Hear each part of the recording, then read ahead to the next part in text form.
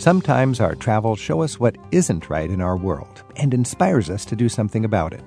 Coming up today on Travel with Rick Steves, David Reef tells us about the multinational plan to end hunger and poverty around the world by 2030. The fact is, there are countries in this world that spend more money on debt servicing than they do on health care. We'll also check in with Gloria Steinem. She explains how traveling with her family around America built her confidence from an early age. She thinks we'd all benefit from getting out more often. I wish that every high school student could spend 6 months on the road, and every political candidate had to spend a couple of years on the road as a requirement of running. And we compare notes with budget traveler Matt Kepnes on how to manage your money to enjoy low-cost adventures overseas. I think it's very important that people keep their hard-earned money. Get inspired to travel and make a difference in the hour ahead. It's Travel with Rick Steves. One great way to connect with the locals is to speak the language, or at least some of it. Rosetta Stone is a fast, fun way to learn.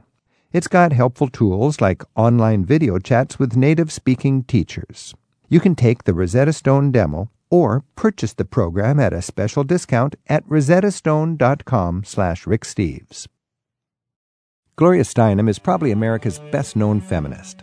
In her just-released autobiography, she explains how her travels helped shape her worldview from a young age and gave her the confidence to tackle issues that upset the status quo.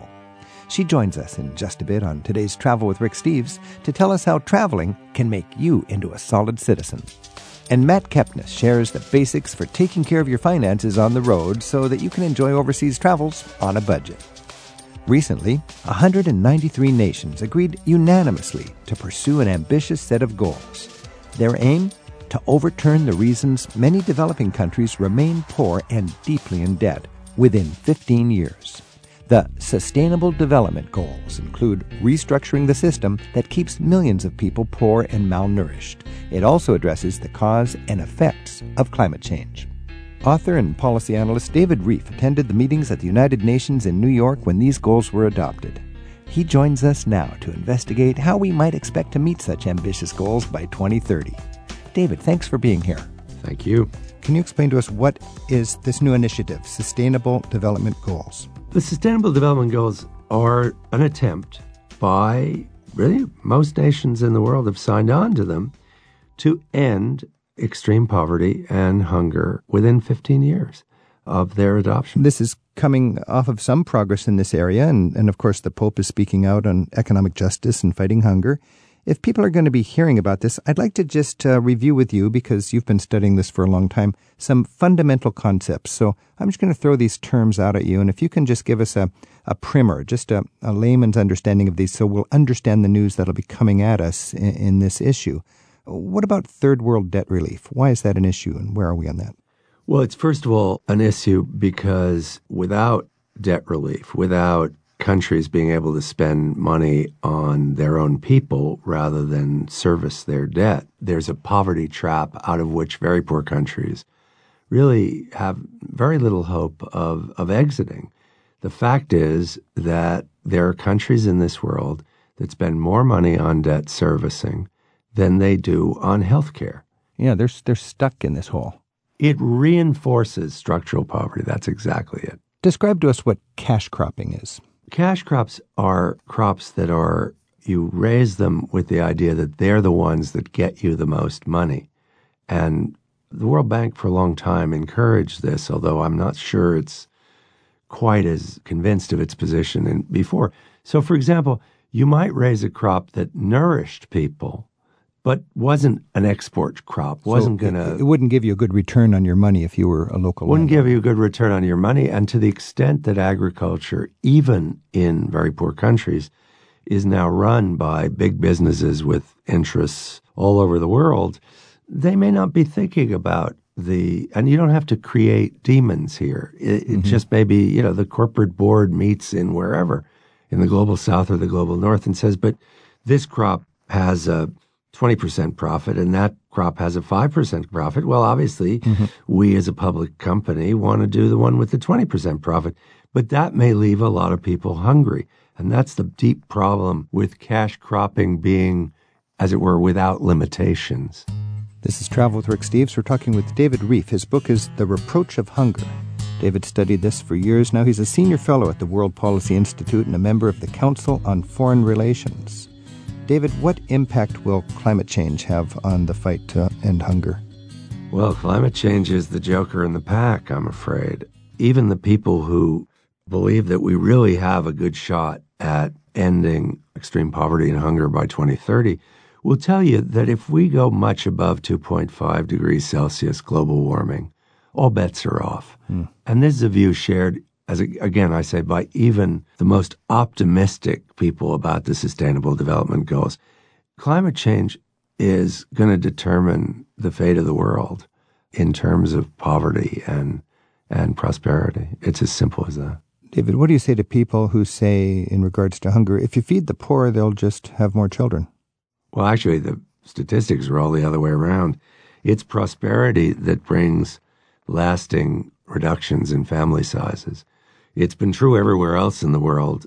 I don't see why it won't be true in the countries where people still have a great many children. There are two things that cause declines in fertility rates. The first is more money, people becoming richer, and the second is the empowerment of women. As with practically everything else in the world, the status of women is the key variable in any conversation about decent human societies, the end of poverty. And I've noticed lately the progressive charities and development agencies and so on, in so many cases now, they're empowering local women to make a difference. I mean, women should have the ownership of the infrastructure that development organizations are giving these poor countries, because I guess the women are the responsible owners. The women are indeed the responsible owners. If you look, for example, at anti-poverty programs in Mexico, there's a series of them. They've had different names. One was called Progress, another Oportunidades, opportunities. The whole theory is that you give the money to the women on a conditional basis, with their showing up in certain places and with their kids going to school and visiting physicians, etc. And the whole idea, people will tell you this very frankly in Mexico, was that the men will waste the money and the women will use it properly. But I think if I can go a little further, I do think it's time for development agencies, international development agencies, largely from the rich world, from the global north, to become funders and advocates, and for the NGOs, the development agencies themselves, to be local and to be homegrown. I do think that's a holdover of a world in which, if you like, the global north dominated the global south. And it's long overdue that really the people of the global south, male and female alike, be allowed to control the given, or rather not be given, because not a question of a gift, for us in the global north, in the rich world, to a little bit get out of the way, frankly. Give them a reason to work hard and be industrious in a structure that isn't designed to keep them down. Well, empowerment is a cliche, but it's also a reality. They know better than we do. And that's something that I think international development agencies, not to mention government development agencies in the global north, too often forget. This is Travel with Rick Steves. We're talking with David Rieff, and his book is The Reproach of Hunger, Food, Justice, and Money in the 21st Century. David's a senior fellow at the World Policy Institute and a member of the Council on Foreign Relations. We're just getting a primer in the fight to end hunger.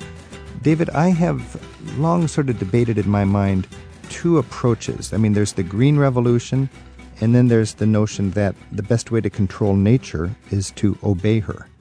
What are the dynamics there? Do we have an easy fix with just biotech, or is it better just to respect nature? Well, to hear some of the techno-utopians, as I would call them, talk about this, you'd think there was an easy fix. You'd think that GMOs, or for that matter, hybridization, sort of advanced non-genetic modification-based hybridization, is going to solve our problems. The thing is, the first Green Revolution was a very mixed bag.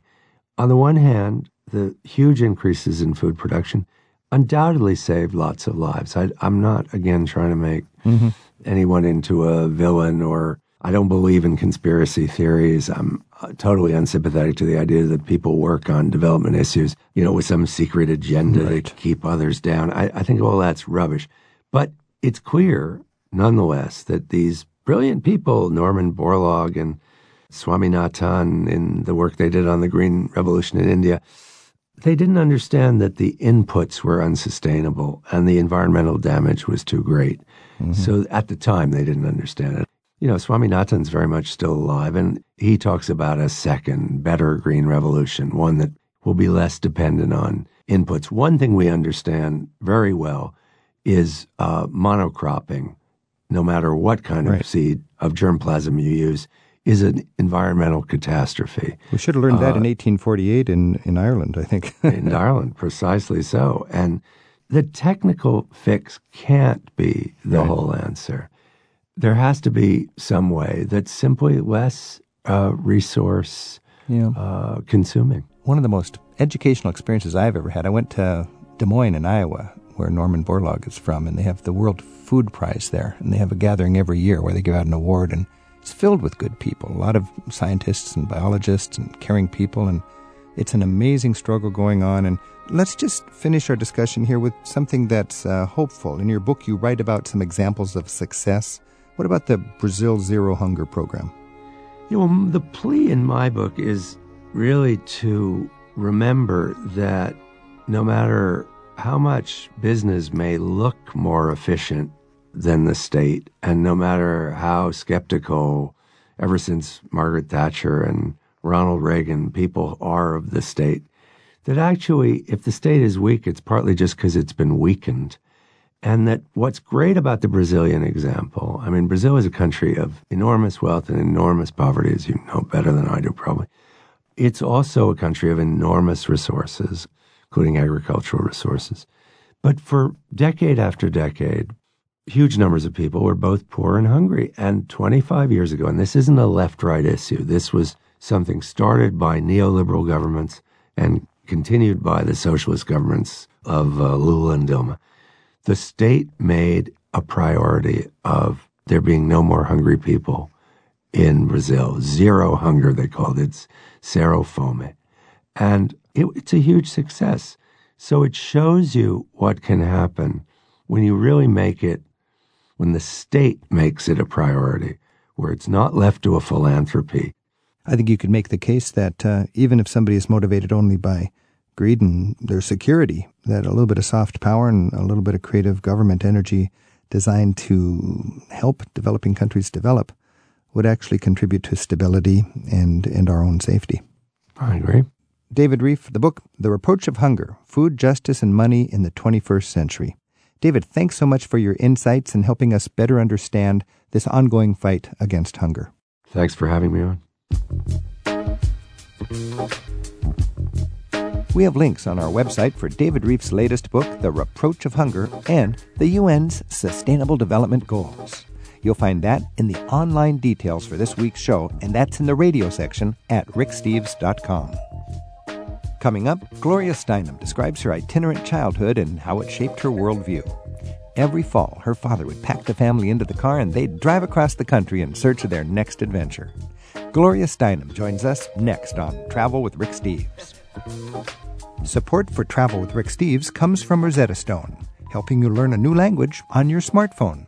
Rosetta Stone uses images and games to teach instead of rote memorization. Learn more at rosettastone.com/ricksteves. For decades, she's been the public face of feminism in this country, and her name is practically synonymous with the political movement that has transformed the lives and roles of women in the United States and around the world. She helped launch the National Women's Political Caucus in 1971, and in 1972 she co-founded the groundbreaking Ms. magazine. Her tireless work on behalf of women over nearly 5 decades led President Obama to recently award her the Presidential Medal of Freedom. The title of her latest book, My Life on the Road, is not an exaggeration.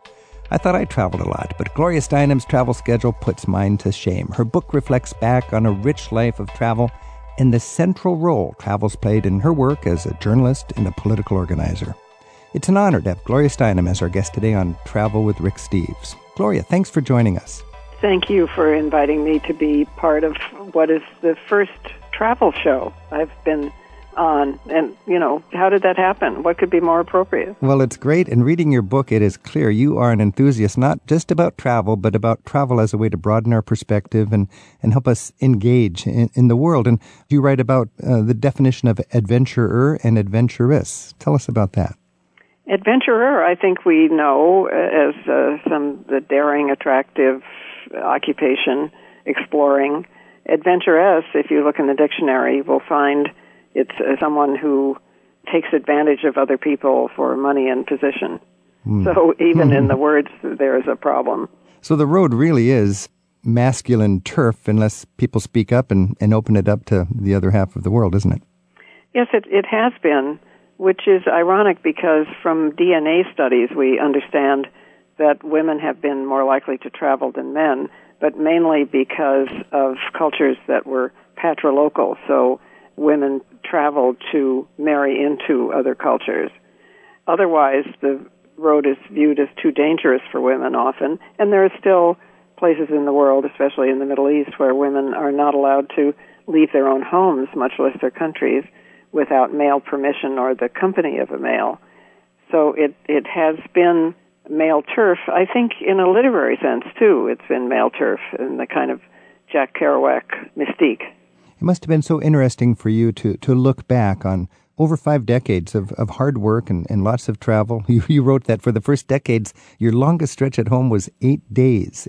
Well, my longest consecutive stretch at home was 8 days, and that was a shock even to me. You wrote that the road is the place you feel most at home. How can that be? Well, I had not planned to start this book with a chapter about my father, but once I sat down to write it, it was the first thing I found coming up, because as a child, I did grow up until the age of 10 or so, most of the time in a house trailer. My father was a gypsy in his spirit. He had a little summer resort in southern Michigan, but when it got cold, he immediately put us all, my sister, my mother, the dog, and me, into a house trailer, and we started to working our way by selling antiques and jewelry and so on along the way to Florida or California in warm weather. So that meant that I actually lived most of the time in my early childhood in a house trailer. I understand from your book that, he'd leave home without enough money to get back home, and he would just say, well, let's see what'll happen. Yes, yeah, no, he really taught me to live with uncertainty, which is a good thing for a freelance writer to know. Yeah. And he always used to say, if I don't know what will happen tomorrow, it could be wonderful. So he affirmatively didn't want to know what was going to happen. Oh, and that must have had an impact on you, because as a young woman of 22, you head out for India. And I found it interesting, Gloria, that you dedicated the book to a British doctor who, at considerable risk to himself, helped you out when you were on the road to India as a young woman. Mm-hmm. Yes, because I was partly escaping getting married. I had been engaged when I was a senior in college. And so when I was working as a waitress in London, waiting for a visa to get to India, I realized that I was pregnant, and I was completely naive about what the possibilities were. I remember thinking I would go to Paris. Somehow I thought Paris was a liberal city, not realizing it was, of course, a Catholic city. And I had all the notions of throwing myself downstairs or, completely naive notions. But fortunately, I found his name in the phone book, actually, in the neighborhood where I was living. And he turned out to be a very wise and kind person who was willing to risk his livelihood by signing a paper for me to go and seek an abortion legally. And then he took a promise out of you, didn't he? Which I think is very powerful. Yes, he said, as I say in the dedication, knowing only that I had broken an engagement at home to seek an unknown fate, he said, you must promise me 2 things. First, you will not tell anyone my name. Second, you will do what you want to do with your life. So I say in this dedication, Dear Dr. Sharp, I believe you who knew the law was unjust would not mind if I say this so long after your death. I've done the best I could with my life. This book is for you. I'm sure he would endorse what you have done with your life, but it's almost that trip must have been like a springboard to a life of activism because you were heading for India. How did India impact you? And when you look back on it, how did it make a difference in your work over all these decades? I would not want to say that I knew what I was doing. Right. I was attracted to India in the same way that many people later were attracted to South Africa because it was newly independent and full of hope and idealism. Also, my mother and my grandmothers had been theosophists, which is a philosophy which owes a lot to India. And there just happened to be a fellowship that a former ambassador to India, Chester Bowles, had made available. So it was somewhat accidental. And even after I was there for a year and loved it and stayed on for another year, I still didn't understand how much it was changing me or how what I was learning there would be relevant in this country. In fact, I supposed it wouldn't be. I thought the countries were too different. So, somehow I think if we just proceed one step at a time, doing what excites us and interests us, it begins to fit together like a puzzle. That's so true. You don't understand how things are impacting you when you travel. A lot of times I have to just take a moment and let the experience breathe and think back on it that evening and realize for the rest of my life, today will have had an impact on me. And I can imagine when you go to India, you think there's a richness there that really rearranges our cultural self-assuredness in a lot of ways, I think. And, of course, they had just managed the first big peaceful revolution in gaining independence. And Gandhi's philosophy was very much key to that and influencing the world. So it just took me a long time to realize that what I was learning there about organizing, the change came from the bottom up, that the way you conducted yourself determined your ends. The ends didn't justify the means dictated the ends. It took me a while to realize that this was true pretty much everywhere, and certainly in this country too. So you were there in sort of in the wake of all the exciting nonviolence and grassroots change from Gandhi in India, and you learned about talking circles. How did that help you? Talking circles it's what our Native Americans base government and self-government on. It's actually what our Constitution is based on, though I didn't know it at the time.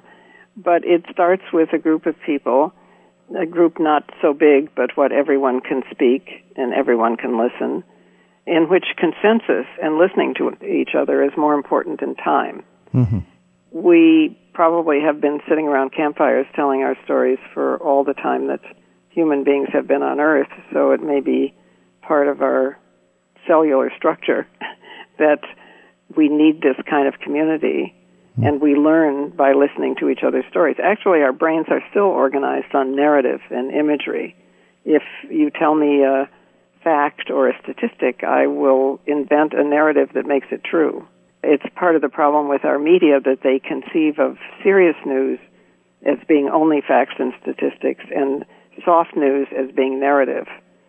So I think it's part of the reason we're obsessed with celebrities, because they're kind of the only narrative in town. This is Travel with Rick Steves. We're talking with Gloria Steinem. Her new book is My Life on the Road. Gloria Steinem co-founded Ms. Magazine in 1972. Gloria, of all the countries you've traveled in, for me it's really interesting to try not to be ethnocentric and try to get out of our comfort zone and learn from other cultures. Is there a country that you admire for their respect of women? It's not so much a country as it is a period of time in every country, which is sometimes still visible. That is, the Native American nations in this country, of which there were, many hundreds before Europeans showed up, and which are coming back now in many of their original cultural forms. Or it's the Kwe and the San in Africa, who are the first relatives of all of us, of all human beings, or the Dalits in India, who are probably the oldest inhabitants of India, because their paradigm of society was a circle, not a pyramid, not a hierarchy. So they understood people as being linked rather than ranked, and having a relationship with nature. Actually, their languages didn't have a word for nature because it wasn't separate. So it was just a profoundly deeper, more egalitarian idea of what, a more personal idea of what a culture was. We think that patriarchy and hierarchy and monotheism are inevitable because we've experienced them in our childhoods, but they're all quite new. So patriarchy probably works better in a hierarchical society, and if you want to get beyond patriarchy, you need that circular kind of outlook? Yeah, well, I think the hierarchical society begins with patriarchy because the first hierarchical impulse seems to have been to control reproduction and therefore to control the bodies of women. Before that, it seems, I don't mean to overgeneralize, but as far as we can tell, it seems that women knew pretty well how to control their own fertility and decide when and whether to have children, especially because groups were often migratory. They tended to have, 2 or 3 children 2 or 3 years apart. When there was the beginnings of agriculture, women controlled agriculture, men hunted. It was just a much more circular, egalitarian, consensus-driven form. And if we learned that, I think it would help us because we are now longing for a society in which we don't see ourselves separate from nature and are less likely, therefore, to destroy it, in which we are beginning to realize how sinister and artificial it is to divide ourselves into races and to have the cult of gender dividing human beings. I would say the Earth is now small enough and endangered enough, so we're kind of longing for many of these values and practices that were present for most of human history. Could you say if people just stay at home, well, I suppose you could say, and just watch the news and so on, they become more complacent, but when you travel, you get to talk to people and you realize there's similar struggles and similar inspirational triumphs and ways to open up to this kind of... Yes, certainly we do when we travel. I'm not sure that when we're at home we get complacent because our media seems to feel that only conflict is news. Right. So we're much less likely to get reports about solutions to problems than we are about problems. And issues are covered as if there were only 2 sides to an issue when there might be 3 or 5 or 12. We may get really embittered and despairing from just listening to the media. We're on the phone right now with Gloria Steinem on Travel with Rick Steves. She's released her first book in more than 20 years. It's called My Life on the Road.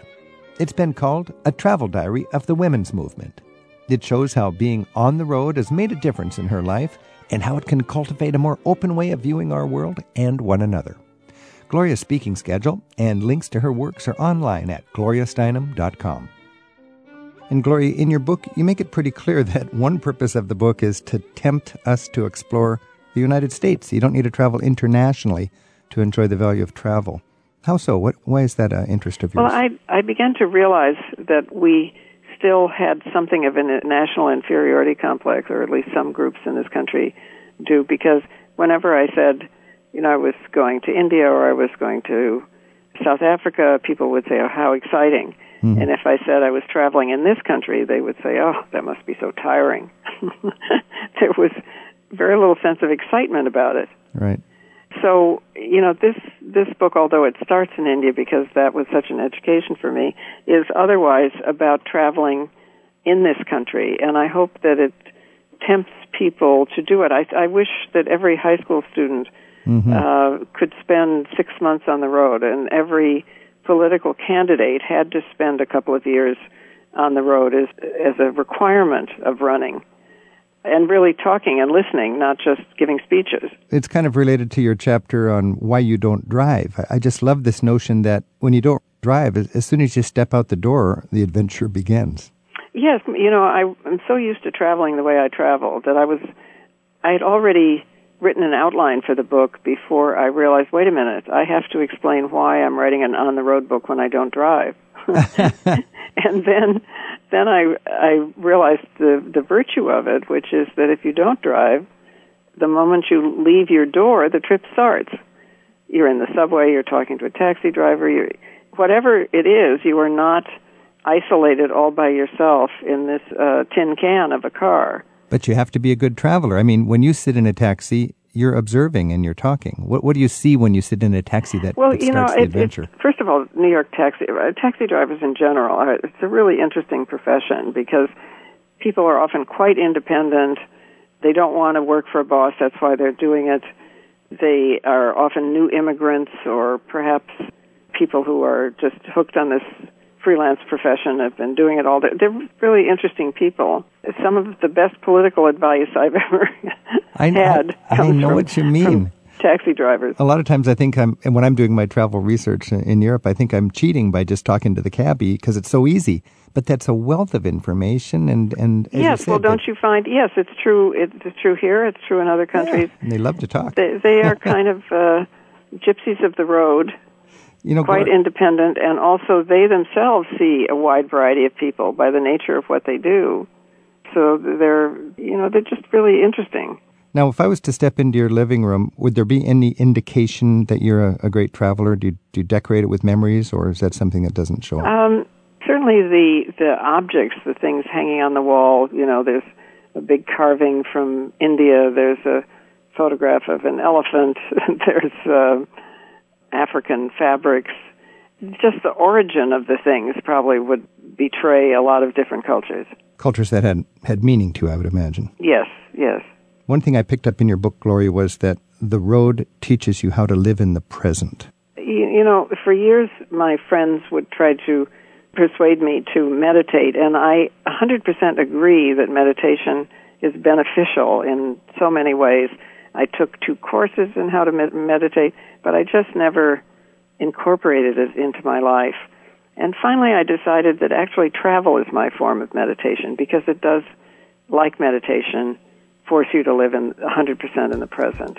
You wrote, it's right up there with life-threatening emergencies and truly mutual sex as a way of being fully alive in the present. Yes, I think so. I think so. That line. So what better invitation to travel could you have?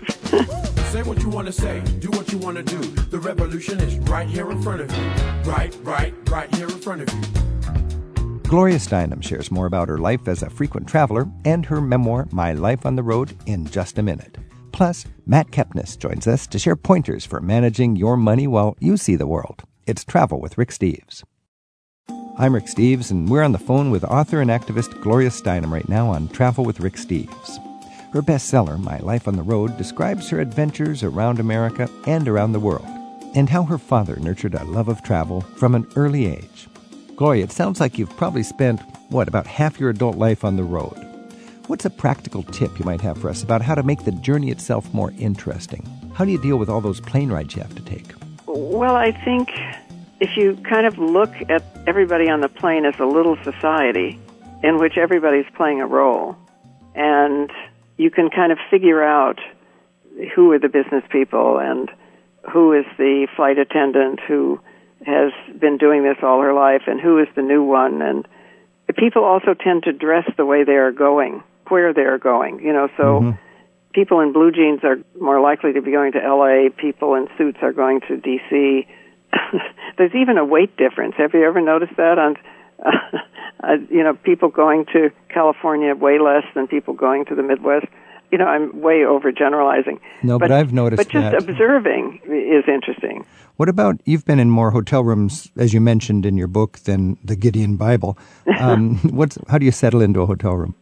Well, the first thing I used to do is turn off the radio. You know how they frequently leave a radio on playing music? Yes, exactly. I used to just leap across the room and turn it off because I found it terrifically depressing. And it took me a long time to realize that since I didn't find a car radio depressing or the sound of television depressing, it was harking back to my childhood that the sound of the radio was the only sound in the apartment with my mother. So even something as simple as that can, if you follow it like a trail, lead you back to a discovery. I think it's important if you're settling into a hotel room to take a moment and make it your own. Pick up all the advertising, turn off that radio if you want to, and then set it up. Mm-hmm. Maybe bring something with you, a cup or a scarf or something, or a candle. Yeah. Something that can make it your own. I've got a very old-fashioned alarm clock, and even though I'm famous for packing light, I I take that along even though I don't need it because it's just my... No, that's interesting. I think that's true. We need some homey objects. Yeah. You know, I could talk all day with you, but this book is really, it's a beautiful thing that you've done because living on the road comes with so many souvenirs, not physical souvenirs, but souvenirs in outlook. Gloria, when you look back on your lifetime of advocacy, all in all, how's the progress been for women? Well, I think it's been much faster in a changing state of mind and a changing consciousness than I would have thought. Mm-hmm. So that now there is a majority support for all of the basic issues of equality, some of which weren't even in polls or even in words when we started. But since we do have the majority, I would have thought that the remedies or the laws, the practices would have changed more. Mm-hmm. What I didn't account for is that we have a very imperfect democracy, to put it mildly, so the majority will is not always what's expressed. And also that the advocates of the old way, of the old hierarchy, are quite fierce, and even though they are outnumbered, quite powerful and often have access to a lot of political contributions. Yeah. So on the one hand, we're much further forward in consciousness than I would have thought, and the other hand, not nearly as far forward in actual change of legislation, how money and salaries are distributed, how our police behave, the kind of structures, that there's less change than I would have thought. This is Travel with Rick Steves. We've been talking with Gloria Steinem. Her book is My Life on the Road. And Gloria, something fundamental in this book is just being a good listener as well as a good speaker, the people you meet, the stories you pick up in the travel. Could we just finish our little discussion here about your book with the story that you tell so vividly about the woman with the big purple Harley motorcycle? Oh, yes. Yes, perhaps your listeners know what I did not, which is that there is in South Dakota this massive yearly group of motorcycle riders from around the world. Huge numbers, literally hundreds of thousands, converge on these highways which are so straight and such a grid from mountains to meadow and so on that they're recognizable from outer space. And there were a group of us who had come to a Native American powwow which was celebrating and trying to restore the equal position of women in society. So I couldn't figure out why there were all these folks in black leather and tattoos and chains and nose rings and so on the plane. But once we got there, we saw motorcycles around all of the restaurants and so on along the highways. And we discovered that there were, this was this huge global motorcycle rally, which I have to say, even though we were strong, daring women, we thought, kind of worried us because we'd seen movies, we understood, or thought we understood, that motorcyclists were maybe a source of danger. So when on the last morning I went into the dining room of my motel trying to be calm and open-minded in a room full of leather and chains and tattoos, I was totally surprised when a woman at the next table, an older woman, an older biker chick, came over to me and said, I really enjoy Ms. Magazine, she said. I just sort of couldn't believe I was hearing this. And that she said her husband also read it sometimes now that he was retired. And it turned out she had recognized Alice Walker, who I was traveling with, which also I never would have imagined. But what you're speaking of is that she looked out the window and pointed me towards a purple Harley very proudly because late in her married life she had finally been able to travel on her own motorcycle as opposed to on the back of her husband's motorcycle. And that was her purple Harley. She was very proud of it. And she said, you should see my grandkids when Grandma rides up on her purple Harley. It made me, after she left, I thought, we all have inside of us a purple Harley, a kind of freedom. Yeah. And we have only to find it and ride. That is a beautiful, beautiful sentiment that comes across in every page of your book. Gloria Steinem, thank you for your tireless work, doing so much to make our society a better place for men and for women. Thanks a lot. Thank you so much. And best wishes. Thank you for loving the road, too. Thank you.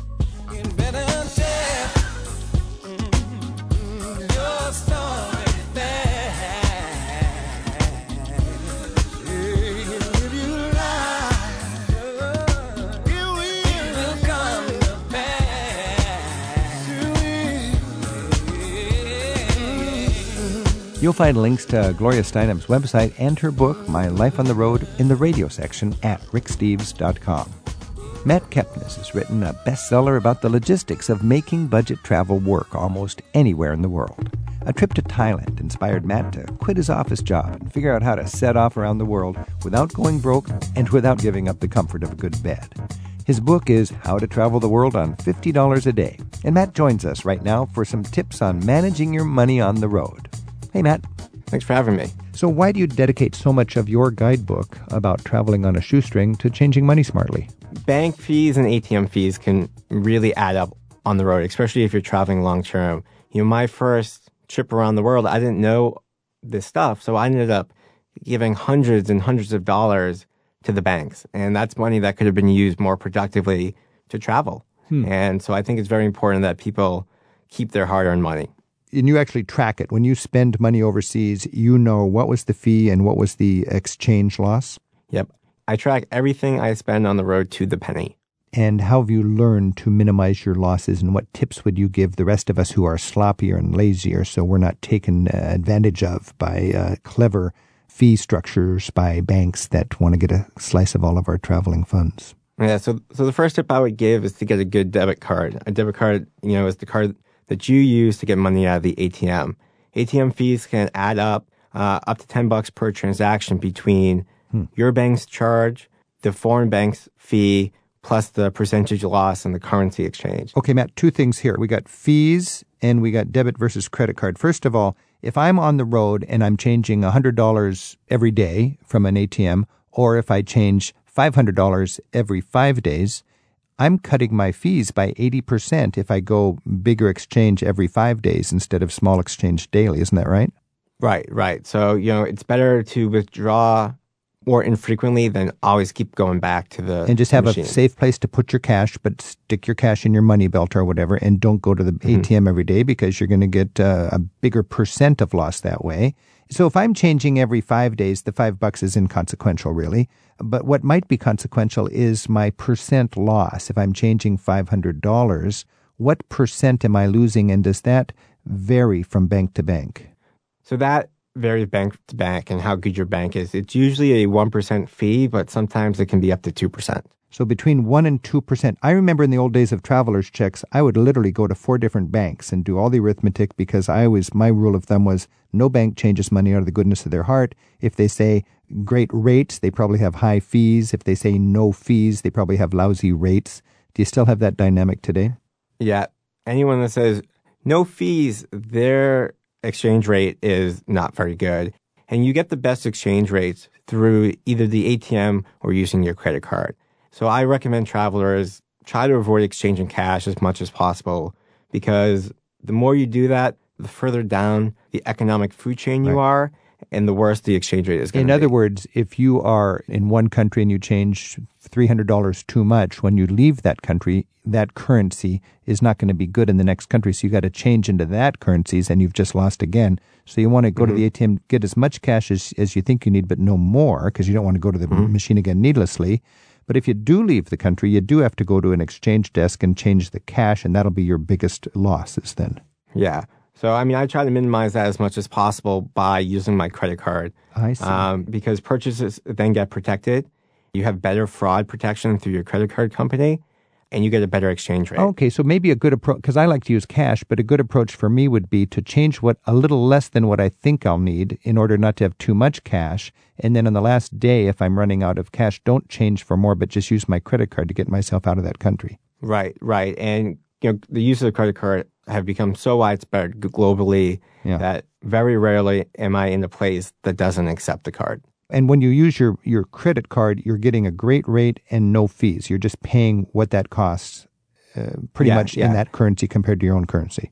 So there are many credit card companies in the United States that don't charge foreign transaction fees, which means they're not going to take, money off the top in addition to the exchanging. If I'm at an airport in Bangkok and I want to buy a Coke for $5 and I use $5 in local cash, it's going to cost me exactly that. If I just use my credit card, am I going to be hit with a fee on top of that, which might be $3 and suddenly I've got an $8 Coke? Or is it just going to be a few percent because of the exchange rate? It's just going to be a few percent. Most credit cards now don't charge a foreign transaction fee any longer. So it's just what transferring from the local currency into your home currency. Well, that's great news then. And another thing I'm concerned about, and I haven't tracked this myself, but I think you have, sometimes you see a lonely ATM machine at a convenient corner in a casino or something like that. Sometimes you're at the airport and you want to get some hard local cash, and you see these freestanding ATMs that look like exchange desks masquerading as banks. Is an ATM an ATM an ATM, or are some of them more aggressive and others are more fair? Those loan ATMs usually have worse rates and higher fees. So I try to stick as much as possible to bank ATMs. And do you find at airports you can always find a legitimate bank ATM, or sometimes do you have to go for the more aggressive ones? I can't think of an instance in which I didn't see at least one real bank ATM in an airport. And you can just tell by the sign. It says, this is the National Bank of Greece. Okay, I'll go for it. Right. Nice. So if we're going to walk into a 7-Eleven and there's some random ATM there, you're not going to get a good deal. Matt Kepnes is the author of How to Travel the World on $50 a Day. And you can keep up with his latest travels and blog tips at nomadicmatt.com. Hey, Matt, when you're on the road, when do you think it's better to use a debit card instead of a credit card? What's the difference? A debit card withdraws immediately from your bank account. A credit card allows you to pay, and then you pay off the balance of that card at a later date. One thing I like about this more is it's a layer of protection between you and your bank account.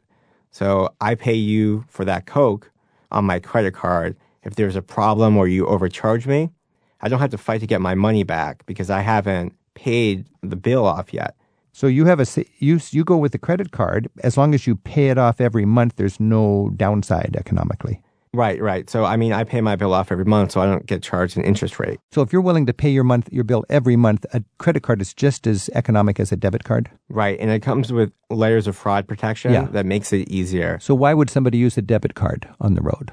What's the rationale for that? A lot of people are just really adverse to the evil credit card. Because of the extortionist interest rates they're going to have to pay if they don't pay it off that month. Right. But if you are always paying your bill and you don't spend more than you have. It's good to know. And we hear a lot about the chip and PIN. A lot of countries with more modern banking have just the computer chip in their credit card, whereas we have the magnetic strip. My understanding is right now most American banks are issuing new cards with both the magnetic strip and the credit card chip. And in the future, it'll only be computer chips. Where are we at on that? A lot of countries overseas, they use the chip because, it's easier to protect against fraud because you can't duplicate the chip like you can the magnetic strip. New credit cards issued in the States do have the chip and the strip, but if you're traveling overseas, you can still use your strip card if you don't have a chip yet. I have the old-fashioned magnetic strip on my credit card, and I find for all the major purchases, it's just fine. But the convenience purchases, going to an automated gas station at 2 a.m, you can't use the magnetic strip. You need the more modern credit card with the computer chip in it. Yeah, and I find it, especially around Europe and Australia, if you're wanting to buy public transportation tickets with your credit card, you need the chip. So when you have the option to get your new credit card, and you can do that before your trip just by requesting it in most cases, it's good to get a modern card with the computer chip in it. That's what Europeans refer to as chip and PIN. We've been talking with Matt Kepnes. His new book is How to Travel the World on $50 a Day. Matt, let's finish up this talk about smart changing money and credit cards and so on while we're on the road with safeguards. What do you do before your trip to safeguard your bank account? So I once had my bank card duplicated in Europe, and somebody in Russia withdrew the whole thing. So I was left without any money. So luckily, I always have a backup. I have a backup bank account and a backup credit card. So in case that situation happens, I still have access to some funds. So I'm not, stranded. Did you ultimately get your money back from that fraud? I did. They did give me my money back. So the bank ends up taking the weeks. hit then. The bank has to absorb that loss. Yes.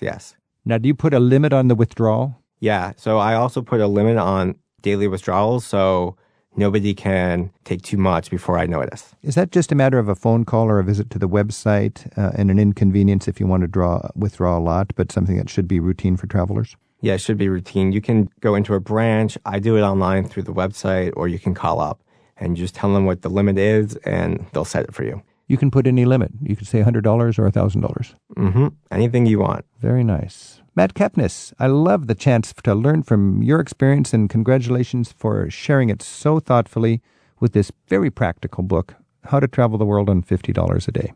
Best wishes, and let's talk again soon. Great. Thanks for having me. Happy travels to you, too.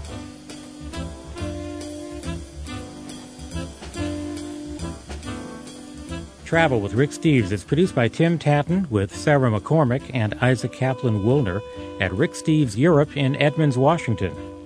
We get website support from Andrew Wakeling. Our theme music is by Jerry Frank. Thanks to our colleagues at the Radio Foundation in New York for their help this week.